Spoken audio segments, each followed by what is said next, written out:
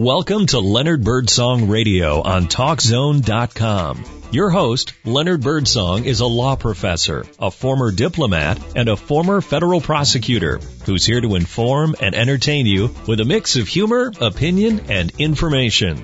Now, here's Leonard Birdsong. Yes, it is Leonard Birdsong back with you on TalkZone.com. I'm happy to be here. As usual, I'm broadcasting from the City Beautiful. That's Orlando, Florida. Warm today, no rain yet, but we'll probably get some. As you know, my show is a unique blend of humor, opinion, storytelling, and information. I'll never provide you with fake news on Leonard Birdsong Radio. Everything I talk about is real. Today, I want to do some of my dumb criminal law stories. When I say do them, I want to read some. And we're going to talk about Caitlyn Jenner, the transgender lady who wants to now run for the Senate from California. I have a guest, Glenn Peter Allers. He's a law professor who's going to talk about intellectual property. There will be some news tidbits and some riddles as usual. And today is July 20th, 2017. Yes, July 20th, 2017. This is the 48th anniversary of men walking on the moon. It was 1969, July 20th. Neil Armstrong and Buzz Aldrin walked on the moon for the first time. How about that? Well, I know you want to hear some of my dumb criminal law stories. That's one of the features of the program. I'm a law professor myself, and I've written serious articles, but I like collecting these stories about dumb criminals from around the world. But before I do, I've got to remind you that today, July 20th, is also National Lollipop Day, folks. July 20th has always been Lollipop Day, and Lollipop Day allows us to celebrate and enjoy the creation of lollipops. Could you imagine how sheltered our childhood and perhaps adulthood would be if the lollipop had never been invented? It sure would be a lot duller and probably a less tasteful world. What about Lollipop Day? Well, the original or the origins come from a fellow by the name of George Smith. He was the owner of Bradley Smith Company, and he invented and patented the lollipop in 1908. Legend has it that George named the lollipop after his favorite racehorse, Lolly Pop. The Racine Confectioners Machinery Company claims to have created National Lollipop Day. There is a little controversy as to when the first created or who first created the automated lollipop machine. The Racine Confectionery Machinery Company claims to be the first to create a machine to automatically make lollipops. Their machine made 40 lollipops at a time. A fellow by the name of Sam Bourne of California also claims to have created the first automatic lollipop machine. This would be in 1916. What was it called? It was called the Bourne Sucker Machine.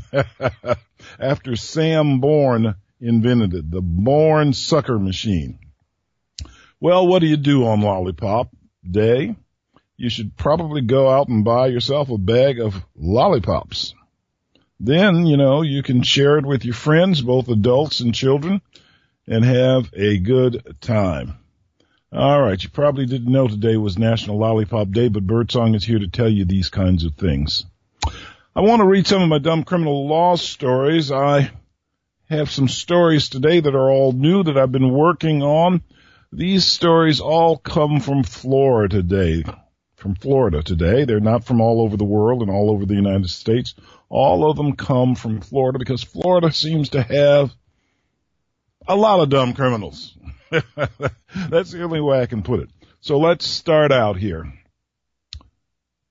First story from Florida. Headline: Almost naked as a jaybird.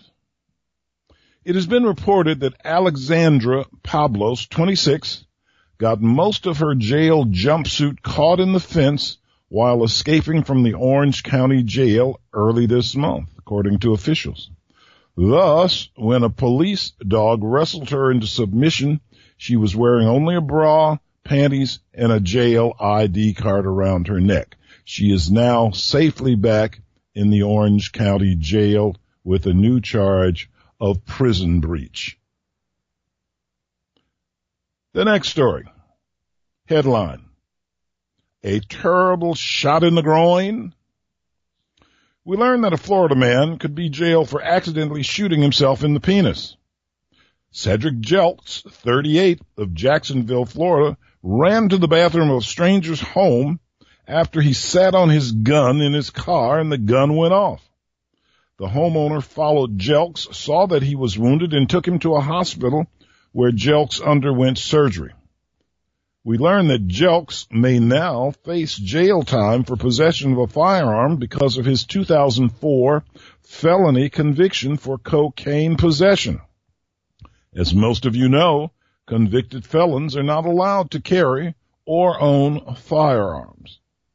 A terrible shot in the groin, said the headline. These stories never go away, folks. Ugh, said the headline, from butt to mouth. Ugh, from butt to mouth. A woman charged with heroin possession gained more charges when jailers found a bag of meth in her butt, according to authorities. Her name, Summer Adamson, 30 years old, was originally put under arrest a few weeks ago after police found a syringe and heroin in her car. As she was being booked into jail, Adamson pulled the baggie from her hindquarters and put it in her mouth, but not fast enough for Collier County Sheriff's deputies to miss it. Another charge was added, possession of meth.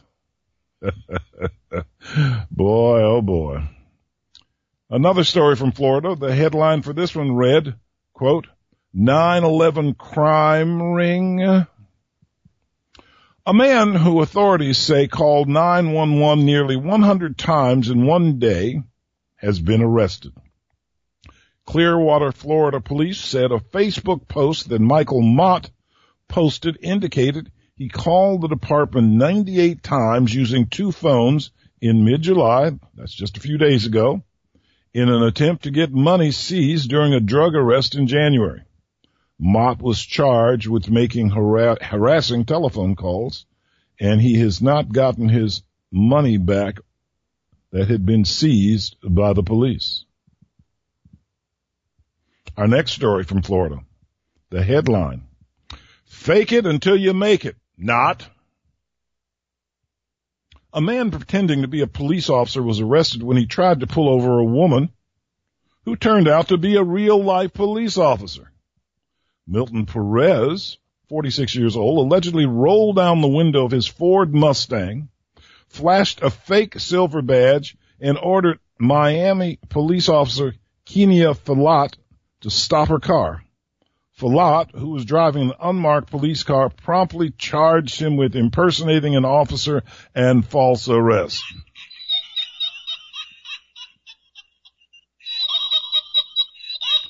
Yeah, that one is pretty funny, isn't it? All right, next story. The headline to this one read, need a lift? It appears that a Florida man was tired of walking, so he stole a $38,000 forklift and drove it to his home in Port Orange, Florida.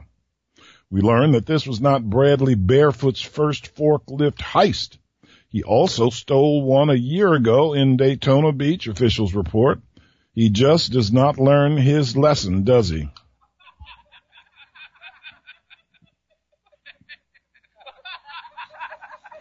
All right, enough of the forklift heist. Okay. This next story from Florida has a headline that says, the Lord works in mysterious ways.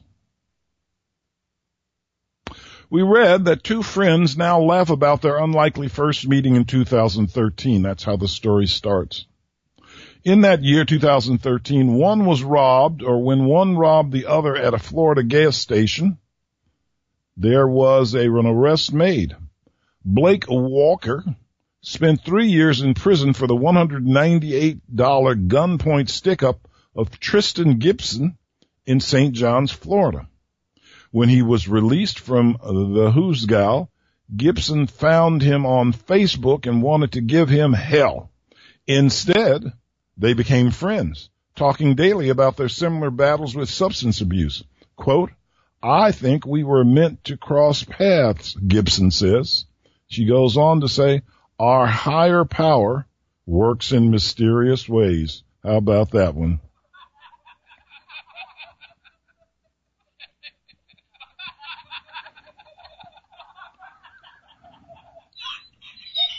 It wasn't that funny. Okay, we're going to move on here.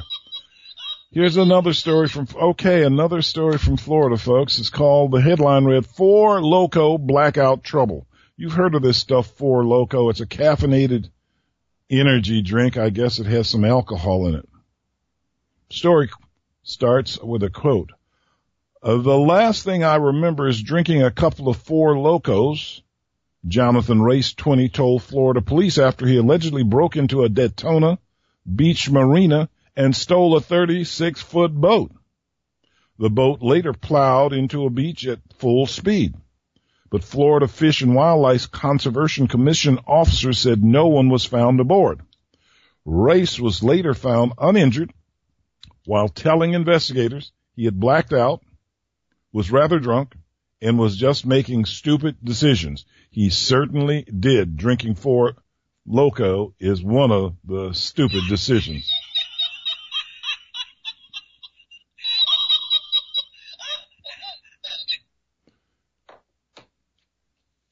The next story, the headline reads, "Crash Bang." A Florida man had hidden himself from police in the drywall above a shower.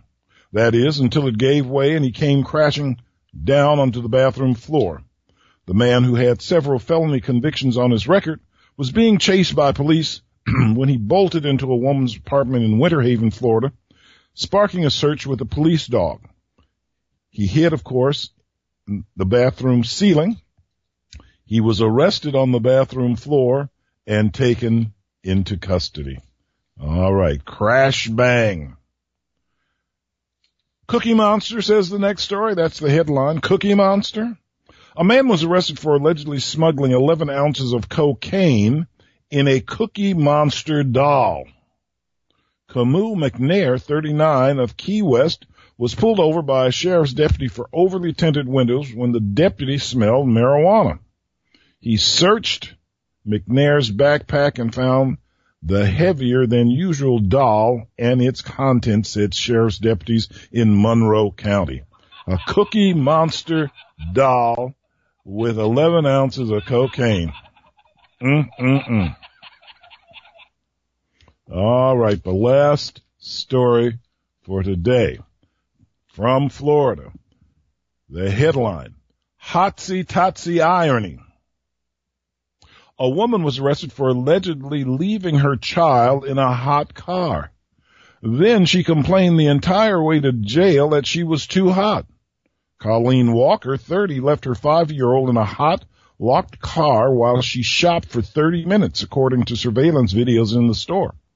Quote, Walker was complaining that the back seat of our patrol car was too hot for her on her way to jail and asked our officer to turn the air conditioning up, said Daytona Police Lieutenant Dan Dietrich.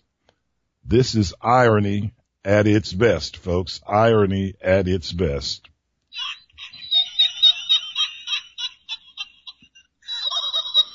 All right, folks. Those are all of the dumb criminal law stories I have for today. Next week I'll have some more for you. I've been working on these stories. Right now we're going to take a pause for the cause, and I'll be back with you on Leonard Birdsong Radio. Stay tuned. Consumer Debt Counselors is the company that will help you get out of debt. Consumer Debt Counselors is a licensed, accredited nonprofit agency that specializes in educating people about credit and debt, and helping people resolve issues with debt, even student loan debt. There are so many federal regulations, Most people have more options than they realize, and consumer debt counselors can uncover all of your eligible solutions, including lowering your payment or getting out of default. If you want a partner that will work with you to achieve financial success, talk to the team at Consumer Debt Counselors. They have an A+ Better Business Bureau rating, so these guys are the real deal. Your first consultation is free, and all sessions are kept confidential. Give them a call at 1-800-820-9232 or go to consumerdebtcounselors.org/birdsong. The number again is 800-820-9232. Although he's been involved in serious criminal law work over the years as a prosecutor, a defense attorney, and a law professor, Leonard Birdsong knows that it's good to stay grounded. That means not always taking criminal law so seriously, and instead just having a good laugh at some dumb criminals and their dumber crimes. Several years ago, he began to collect and compile weird and funny criminal law stories. He shares some of them weekly on his TalkZone internet radio program. And now you can read more of them yourself in one of his 14 humor books. He has 2 book series, Professor Birdsong's Dumbest Criminal Law Stories and Professor Birdsong's Weird Criminal Law Stories. They're available for purchase in either paperback or Kindle edition by going to the author link on the homepage at leonardbirdsong.com. Leonard knows that you'll get a few good laughs, or at least a few chuckles, from his collections of dumb and weird criminal law stories. Check them out for yourself by going to the author link at leonardbirdsong.com. Attention all civilians. You're listening to TalkZone.com. Internet Talk Radio. TalkZone.com. You're listening to Leonard Birdsong Radio on TalkZone.com. Here's Professor Birdsong. Welcome back. This is Leonard Birdsong. You know, I've written about LBGT people with respect to some of them being persecuted because of their gender, and I've written some articles about it. And, you know, I take it very seriously. I came across a story this weekend that I wanted to talk about. It's about Caitlyn Jenner. She said on Sunday that she's eyeing a run for a U.S. Senate seat in California. She said, "I've considered it. I like the political side of it." She, of course, was the Olympic gold medalist reality TV star and transgender activist who we used to know as Bruce Jenner. She said all of this on a radio show on Sunday out in California. She went on to say, over the next 6 months or so, I've got to find out where I can do a better job. Can I do a better job from the outside, kind of working the perimeter of the political scene, being open and talking to anybody, or are you better from the inside? And we are in the process, she goes on to say, to determine that. Jenner, who was, as Bruce Jenner, won a gold medal in the 1976 Olympic decathlon and came out as transgender in 2015. She worked with the American Unity Fund to educate GOP lawmakers on LGBT issues. She says, the perception of the Republican Party is that they are all about rich white guys trying to make money. I would hope in the next generation that we can change the perception of the Republican Party and make it the party of equality. That's what Jenner said. She's 67 years old now. The cultural shift, she added, should not come at the expense of deeply held conservative values. It should come along with conservative values economically. I believe in little things like the Constitution. I believe in limited government. I don't believe in government so much. I believe in the people of this government and country. I believe in people, not in massive government, said Jenner. As you might know, Caitlyn Jenner was married to Kris Jenner, the matriarch of the reality TV show The Kardashian Clan. Despite voting for President Trump and attending his inauguration, the lifelong Republican has said she felt betrayed when President Trump rolled back the Obama protections for transgender students to use bathrooms and locker rooms in schools. She went on to say, when you take away protection in the schools, to be honest with you, it's devastating to those kids. She went on to say these politicians say it is to protect their children in the bathrooms, but young people will die and they are transgendered. Suicide rates will go up. What if it was your kid? The federal government is basically saying you don't really exist. I was outspoken when Trump said that, and I should be. Now, as a resident of Malibu, California, Caitlyn Jenner would likely be running in 2018 for the seat held by Democratic Senator Dianne Feinstein. Feinstein is 84 years old and has not said whether she will seek re-election. The state's junior senator in California is a young lady by the name of Kamala Harris, who was sworn in this year as a junior senator. Her term does not expire until 2023. Although I have championed the cause in some of my writings about LGBT people getting asylum for being persecuted in their own countries, I just wonder, will our country vote for a transgender person to be a senator in the United States Senate?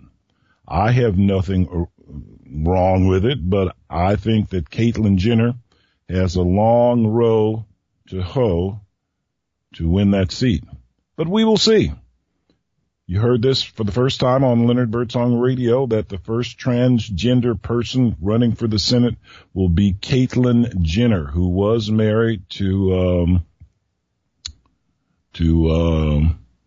I can't find her name, Kris Jenner originally, who was the matriarch of the reality TV show The Kardashian Clan. So stick with us. You may hear more about that. You may have also heard today, ladies and gentlemen, that O.J. Simpson has arisen again. He's 70 years old, and he's up for parole. Now, O.J. Simpson, of course, beat a double murder prosecution in California back in 1994-95. Later in 2003, he was convicted in a robbery case where he felt people were stealing his memorabilia without paying for it. He was given a 9 to 33-year sentence in Nevada. He is in prison. He's having a parole hearing today. It is going to be televised. It's going to be televised on, I think, Fox News. It's going to be later this afternoon. I'm not going to watch it. I've had enough of O.J. Simpson. Seemingly, he will not go away. Now, again, I don't know what's going to happen in the parole hearing, but this is sort of a circus, and O.J. Simpson has been a circus since the alleged killing of his former wife, Nicole Brown, and her friend. But he beat that rap. But he's been in prison now for 9 years. He's 70 years old. I just don't know why in our society we still have to see O.J. Simpson's parole hearing. I think it's unseemly. Personally, I hope he does get parole. 9 years for what he did in prison is probably enough. But it's my understanding that they're going to have Mark Furman, the police detective who testified against O.J. Simpson, as one of the people who moderate or tell what's going on in the parole hearing, and the prosecutor who prosecuted him may have some say in this. Marcia Clark, who was the head prosecutor, will not be involved. I'm not going to watch. Maybe you will, and if you do, I hope you enjoy it. We will see what happens. There's a good chance that he will get parole. I'm told that he has been a model prisoner for the 9 years that he's been in jail. All right. We're coming up to a break here, but I want to tell you I've got a guest coming on the show. He is a colleague of mine. His name is Glenn Peter Allers, and he is a Associate Dean for Information Services at the Berry Law School in Orlando, Florida. He's been on the faculty for 15 years. He earned his law degree at Washburn University in Topeka, Kansas, and a master's degree in education for library science at the University of South Florida in Tampa, Florida. He has worked in libraries for most of his life. He says that since second grade, when he helped the visiting librarian shelf books on her library cart in the Dewey Decimal Order way back in second grade, that was his first foray into being a librarian. Now, we're going to talk about intellectual property because Dean Allers primarily teaches property law, copyright, international copyright, and the survey of intellectual property courses at our school, which introduces students to the laws of copyright, patent, and trademark. He's authored a number of books and several articles. He was on the editorial board of the Washington Law Journal and edited a handful of newsletters. He currently maintains 2 blogs. One is called Me Walls, the other Avocado Love. Although he's had many accomplishments, he's proudest of his 6 magnificent children. We will be back with Dean Allers in just a few moments. Stick with us. This is Talk Zone Radio with Leonard Birdsong. Consumer Debt Counselors is the company that will help you get out of debt. Consumer Debt Counselors is a licensed, accredited nonprofit agency that specializes in educating people about credit and debt and helping people resolve issues with debt, even student loan debt. There are so many federal regulations. Most people have more options than they realize, and Consumer Debt Counselors can uncover all of your eligible solutions, including lowering your payment or getting out of default. If you want a partner that will work with you to achieve financial success, talk to the team at Consumer Debt Counselors. They have an A+ Better Business Bureau rating, so these guys are the real deal. Your first consultation is free, and all sessions are kept confidential. Give them a call at 1-800-820-9232 or go to consumerdebtcounselors.org/birdsong. The number again is 800-820-9232.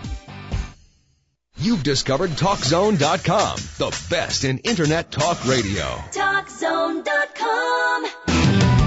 You're listening to Leonard Birdsong Radio on TalkZone.com. Here's Professor Birdsong.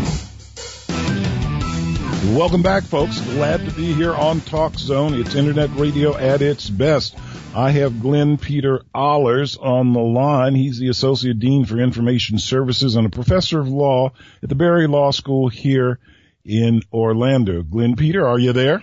I'm here, Leonard. Good afternoon. Well, good afternoon. Thanks so much for coming on. I've wanted to get you on for quite a while, but you have been teaching in the summer and our schedules just did not mesh. But now I have you.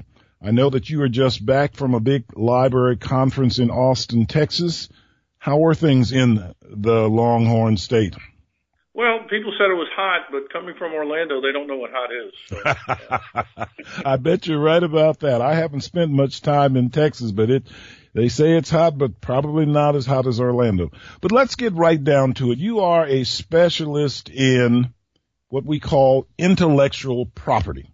And most people who know anything about it know that intellectual property might be about copyright or trademarks or patents and maybe even trade secrets. Can you tell us something about them? Sure. 4 different ways of protecting it. The intellectual property almost is something you can't put your hands on. Right. Not real estate property, not personal property, but something that we put together. And 4 different ways. Start with trade secret.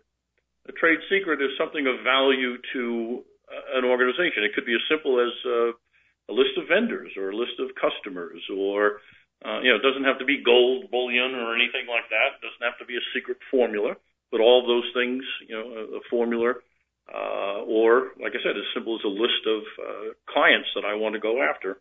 It can be a secret. To protect a trade secret, you have to keep it secret. And do you have to register this with the government in some kind of way? No, you don't register it, but indeed you let as few people know about it as possible. I guess so. Down, certainly stamp it trade secret so that anybody who accesses it knows that it's a secret. They're obligated to keep it a secret because you tell them that. And so, for example, if you've got a trade secret on how to make widgets, you have to share it with your employees. Right. But your employees have to know that they only have access to it because they are employees, and that it is indeed a secret, and they've got to keep it a secret. And again, you let as few people know about it as possible. So well, with these employees, do they have to make a written declaration that they will not reveal this trade secret? That would be best. Indeed, that part of the employment is that you know this is a trade secret, and you're going to keep it a trade secret even when you leave. Right. And the question comes, how long after they leave? Let's look at. It's got to be reasonable time. You can't say. Well, I knew you were going to use that reasonable time. 3 years, 5 years, 10 years. What's reasonable when we talk about trade secrets, Glenn Peter? Well, it's probably not 5 and 10. But it also could be geographic. So if you say you can't practice for 2 years in Orlando, that might be reasonable. If you say you can't practice, for 20 years anywhere in the United States, that's not going to be reasonable. Or that's not going to fly. If I move to Oregon, maybe I can practice out there and make widgets. And that, so geographically would also come into what is reasonable. Mm-hmm. Okay. Let me go to copyright and let me make the listeners understand that I have a vested interest. I write humor books, as you well know. You were the one who read the contract for my first humor book and told me that I should sign it and go, and I've been doing it ever since. Just tell people, what is a copyright and what does it mean? Okay. Copyright protects expression. So any author expresses something, that is what is protected. And for example, we used to, up until 1976, you had to jump through hoops, you use a little C in the circle, and you had to register, and you had to do all sorts of things. Otherwise, you didn't have copyright. Today, It's very simple. If you're sitting on the back of a napkin and you write a little poem, it's fixed. That means it's there it is. It's just a little napkin. It's just on ink, but you now have a copyright in that poem. Is that what used to be called a common law copyright? Correct. And now, as soon as it's fixed, it is copyrighted. It is protected. Mm-hmm. Now, it is the expression. I mentioned it. It's the expression that we protect, not the idea. So your listeners probably have heard of somebody called J.K. Rowling. Maybe have read a few books about wizards and seen a few movies about wizards. Well, you and I, Leonard, could get together and write all the books we want about wizards. And even if they went to college to become better wizards, or maybe law school, the legal whiz. And her copyright is her expression, not the idea of wizards becoming better wizards. And same thing, we take a James Bond, okay? You and I could write novels about spies, and they could be aloof, and they could be sexually appealing, and they could be fast with the gun and wry with, and like their martinis shaken, not stirred, and all that good stuff. But the closer we get to James Bond, that we can't do. We can have spies, but we can't. You can't steal someone else's ideas? Is that it? Well, no, you can take the ideas. That's what I'm saying. So the idea is a suave, sophisticated assassin, and we could write novels with suave, sophisticated assassins. That's the idea. But the closer we get to James Bond, then we're starting to get in trouble. And that's where case law comes in. So the idea is not protected, but how the suave, sophisticated spy comes alive, that is what is protected. So people should not only have a common law copyright, they should register their copyright with the Library of Congress. Is that right? Yes, indeed, because even if you, the protections, if you register it within 5 years of the copyright, then you've got the presumption that it is your product. And if you go knocking on the court's door and say, so-and-so just ripped me off, and that's my copyright, and they reprinted it, the court's going to say, okay, show me your registration. So you're going to have to register it anyway, before you go after somebody. So Right. you might as well register it. It's quick, it's easy, it's inexpensive. You can do it online, and then you've got the protection from that moment on. And like I said, if you want to go after somebody, the court's going to make you register it anyway. Okay. How long does a copyright last here in the United States? Well, it's now 70 years past the death of the life of the author. So it is. So my copyright would be good if I die. Well, I don't like to talk about dying, but if I died next year, it would be good for 70 more years, right? The family gets exactly the joys of the copyright for 70 more years after the death of the author. Okay, because I hope I don't die too soon. I'm sure I won't, but that's right. I did plan to cede my copyrights to my children. All the humor books I've written, I have copyrighted. All right. Well, so, take it, Leonard. You got 80 more years, and then 70 after that. So they're good for 150 years.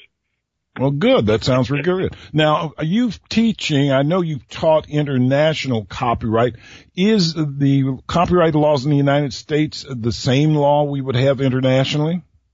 In many ways, yes, because the U.S. finally joined the Berne Convention, which most of the world joined 130 years ago.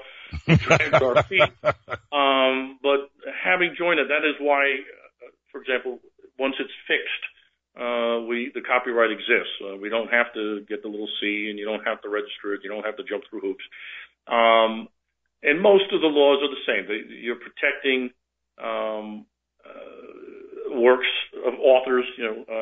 Where it does differ is, for example, there are some countries that protect perfume under copyright, and the U.S. says, I don't know. We're not going to protect perfume. And what that means is, since we don't protect perfume in the U.S., then we're not obligated to protect perfume for anyone else. Okay? So we have to, we protect books, we protect journals, we protect songs, absolutely, poems, all that literature. Think about it. And so we have to protect the literature of the world in the same way. There's the same extent that we protect it in our country. Well, I know that when you send your copyright or register your copyright with the Copyright Office in the Library of Congress, you have to send a copy of the work. And, that's not difficult to do now because you can do it all online. But I have problems understanding how you can copyright a perfume. How can you copyright a smell? Well, that's why, that's why we don't. We're sitting there going, okay, guys, if you're going to copyright that, you have it. Your formula, your scent, but we're not going there. And, all right. Well, that sounds good. Let me ask you, can you tell us what's the difference between a patent and a trademark? Sure. Think of a patent as protecting a process, or a business way of doing things, or a process or a machine. I'm sorry, a process or a machine. So a machine, something that does something. A robot, a clutch, a crane, something that mechanically does something, makes widgets or makes pancakes or makes waffles or makes toast, drives, helps you drive a car or anything. So you want to protect something that works, or there's a particular process that you have that makes better tires, because everybody making tires, but you have this process that really cures the rubber better, more quickly, more efficiently, and you have a special process, you could protect that process. So your patent means that other people can't steal what you do and say it's theirs. Is that correct? That is correct. When you get a patent, and the way you get it is it's the opposite of a trade secret, because to get a patent, you have to tell the patent office exactly what it is that your machine does, and how it does it, and why your mousetrap is better than all the other mousetraps out there.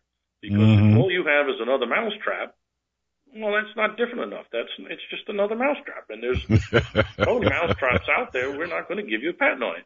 But you have a streamlined, digital mousetrap that so much more efficient because of the things that you tell me, well, that's worthy of a patent, and we will give you a patent on it. And then, so we have a patent on that, and nobody can touch our new, improved mousetrap. Now, there are special lawyers for people who want patents. They're called patent lawyers, right? Correct. These people are engineers. Is that why? Can you tell our audience? They certainly have a science background, and an engineer would be a perfect science background.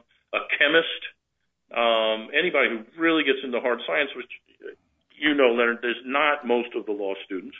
Most come from social sciences. That's sure. But if you have a science background, it helps because of, again, the machines that you're talking about. They do things, and they have gears, and they have widgets, and they make things whir, and they put parts together. And it might be chemistry that makes them work. It might be electricity that makes them work. So the more comfortable you are, and again, an engineer is a perfect example, the more comfortable you are in measuring volumes and pressures and putting things together, the easier it is for you to understand how this machine works, and then it's easier for you to understand and explain to the patent office why your mousetrap is better. And okay, once you get now, let me just stop you. Once you get a patent, how long does it last?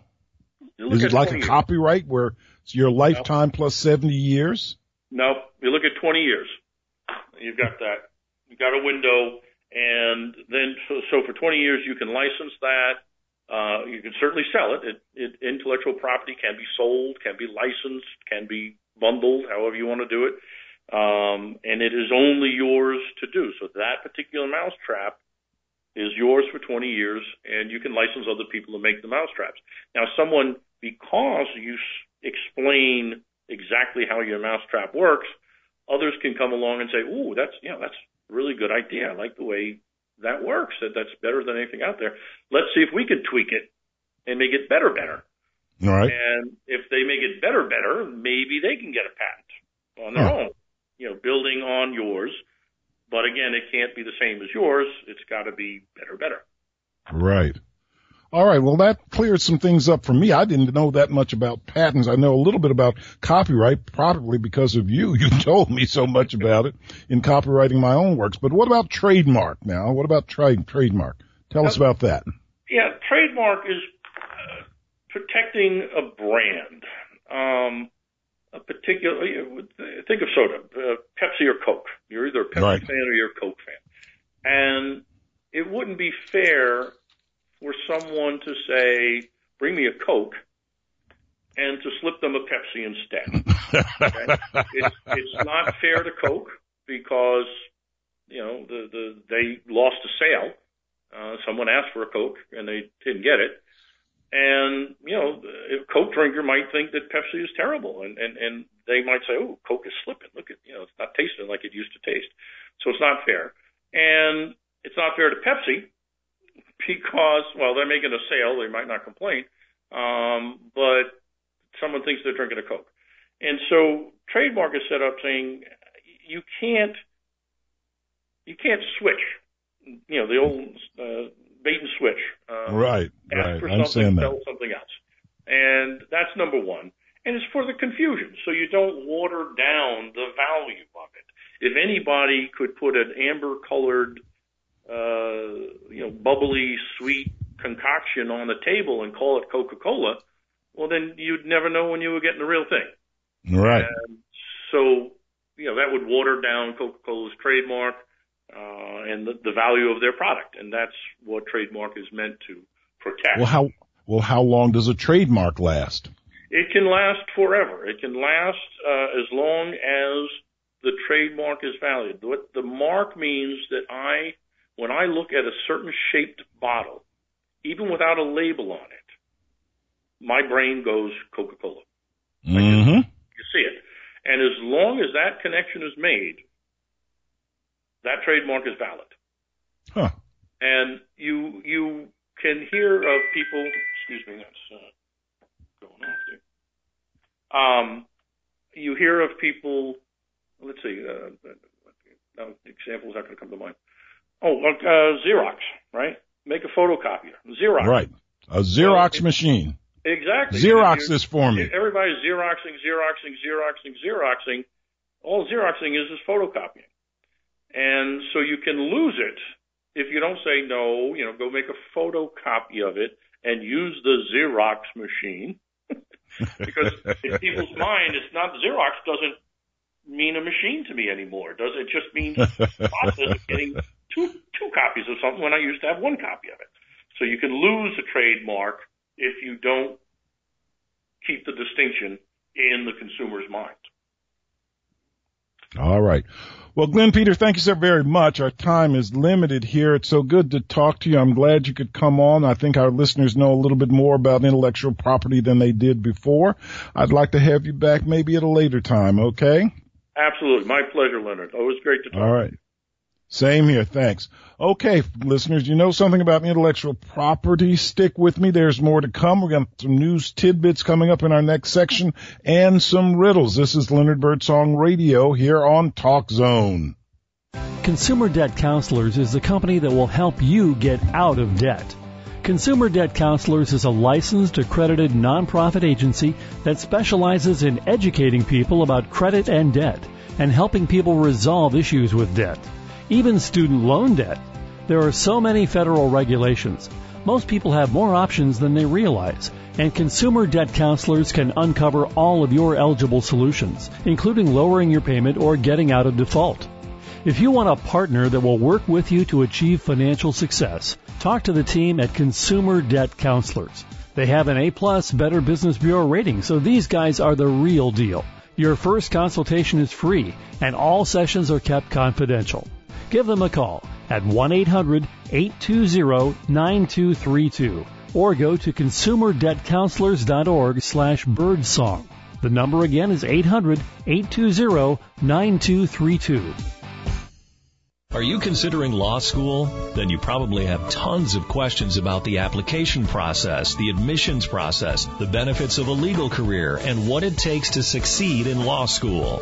You'll find the answers to these questions and more in Professor Birdsong's Law School Guide, Techniques for Choosing and Applying to Law School.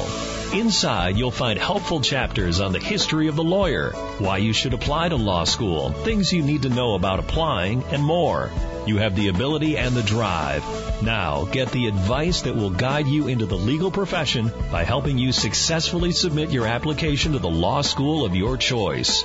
Professor Birdsong's award-winning Law School Guide, Techniques for Choosing and Applying to Law School. Available for purchase on Amazon.com or through the author link at LeonardBirdsong.com. Welcome back to Leonard Birdsong Radio on TalkZone.com. Yes, welcome back. This is Leonard Birdsong Radio, and I am Leonard Birdsong. We're almost at the end of the show. I have some news tidbits that I want to share with you. You know, I love to read the news, and I have some things that maybe you have heard or haven't heard. Most of them you haven't heard. Here's one from last week. Trapped in an ATM, says the headline. A worker had to make an ATM withdrawal of himself when he got trapped behind it in a Texas bank while making repairs. And he had to do so by passing a note to a shocked customer. The contractor left his cell phone and his key pass in his truck before heading for the room behind the Bank of America ATM in Corpus Christi, Texas, last Wednesday. So he slipped a note to a customer which read, "Please help me. I'm stuck in here and I don't have my phone. Please call my boss," end quote. The customer called the police, leading to the man's rescue after 2 hours. Quote, "We come out here and sure enough, we can hear a little voice coming from the machine. So we're thinking this is a joke. It's got to be a joke," Officer Richard Olden said, but it wasn't a joke. They got him out of the ATM machine. All right. Our next story, maybe you heard about this one. There's been a monster iceberg that has broken away. A massive sheet of ice the size of the state of Delaware has broken off from Antarctica, becoming a 1 trillion ton iceberg that is one of the largest ever recorded. Now, this happened last week. I can't even imagine the size of this thing. The facts about this breakaway iceberg, it is 1 trillion tons, and it covers 2,239 square miles in diameter. That's twice the volume of Lake Erie, and it's half the size of the state of Connecticut. The ice is roughly 620 feet thick, with 277 cubic miles of frozen water, or enough water to fill 460 million Olympic-sized swimming pools. Well, the crack in the iceberg spanned 70 miles and was 300 feet wide. Scientists have been monitoring this particular iceberg since January of 1995. It finally broke off in Antarctica last week. My, giant iceberg. All right, a few more news tidbits that maybe you've heard or haven't heard. Here's one that says, breast rights are human rights. The city of Cornwall in eastern Ontario, Canada, has been hit with a formal human rights complaint over its policy banning bare-chested women at swimming pools. It has been 20 years since the province decriminalized female breast-bearing, but the city's ordinance is still in place, prompting a complaint to the Human Rights Tribunal of Ontario. Breast rights are human rights, says the headlines. Here's another one. This one is from England. Thousands of wireless customers unwittingly signed up to clean toilets because they failed to read the fine print on a contract. More than 22,000 people last week inked a deal to complete 1,000 hours of community service that included scrubbing toilets at a festival in England. The internet company Purple pulled the gag to illustrate lack of consumer awareness. All right, here's another one. No texting while walking, folks.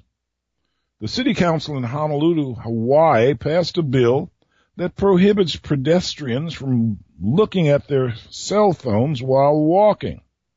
They can, however, make 911 calls. Also, emergency responders performing official duties won't face phone penalties either.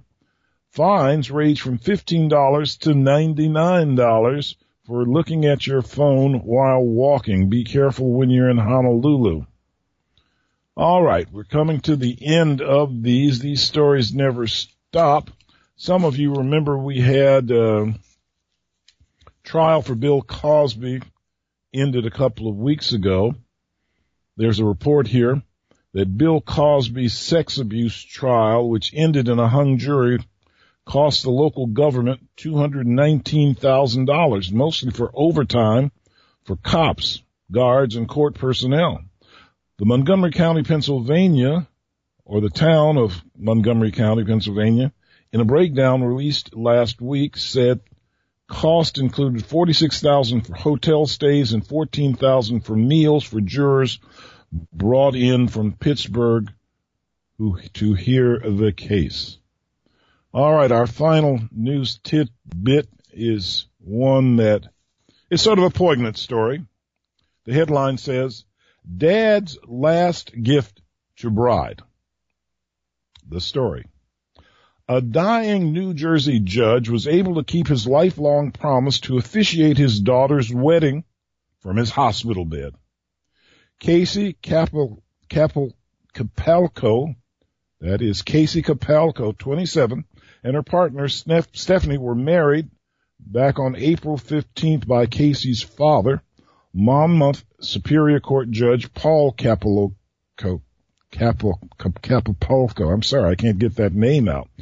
The judge was 62 and in intensive care unit in the West Long Branch Hospital. Paul, who had a rare cancer, did officiate the ceremony and died 12 days after. Well, that's sad, but sort of a beautiful story.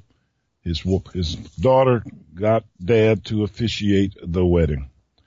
All right, there'll be more news tidbits next week. Let me end the show, as I usually do, with some riddles. Some of you may know these riddles.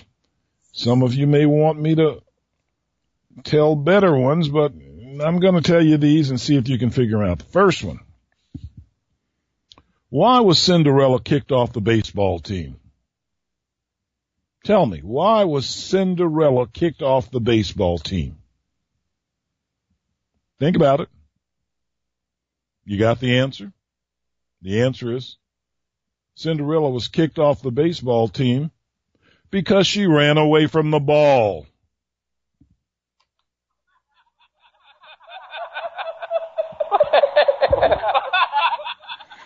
All right, our next riddle here. What do postmen do when they are mad? What do postmen do when they are mad? Can you figure it out? Well, when postmen are mad, they stamp their feet.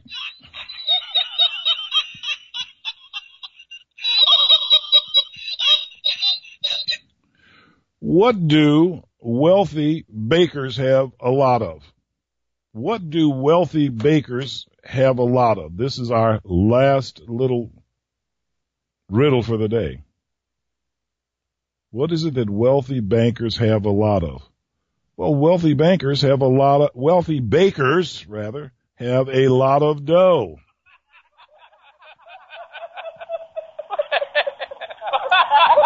All right, I hope you could figure out those riddles. They were sort of funny.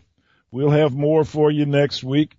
As a matter of fact, I want you to listen to Leonard Birdsong Radio on Talk Zone. I'm here live on Thursdays from 1 to 2 p.m. Eastern Standard Time. Be back with you next week. Listen to Leonard Birdsong Radio. You will laugh, chuckle, and even learn something. It's been good being with you. See you next week.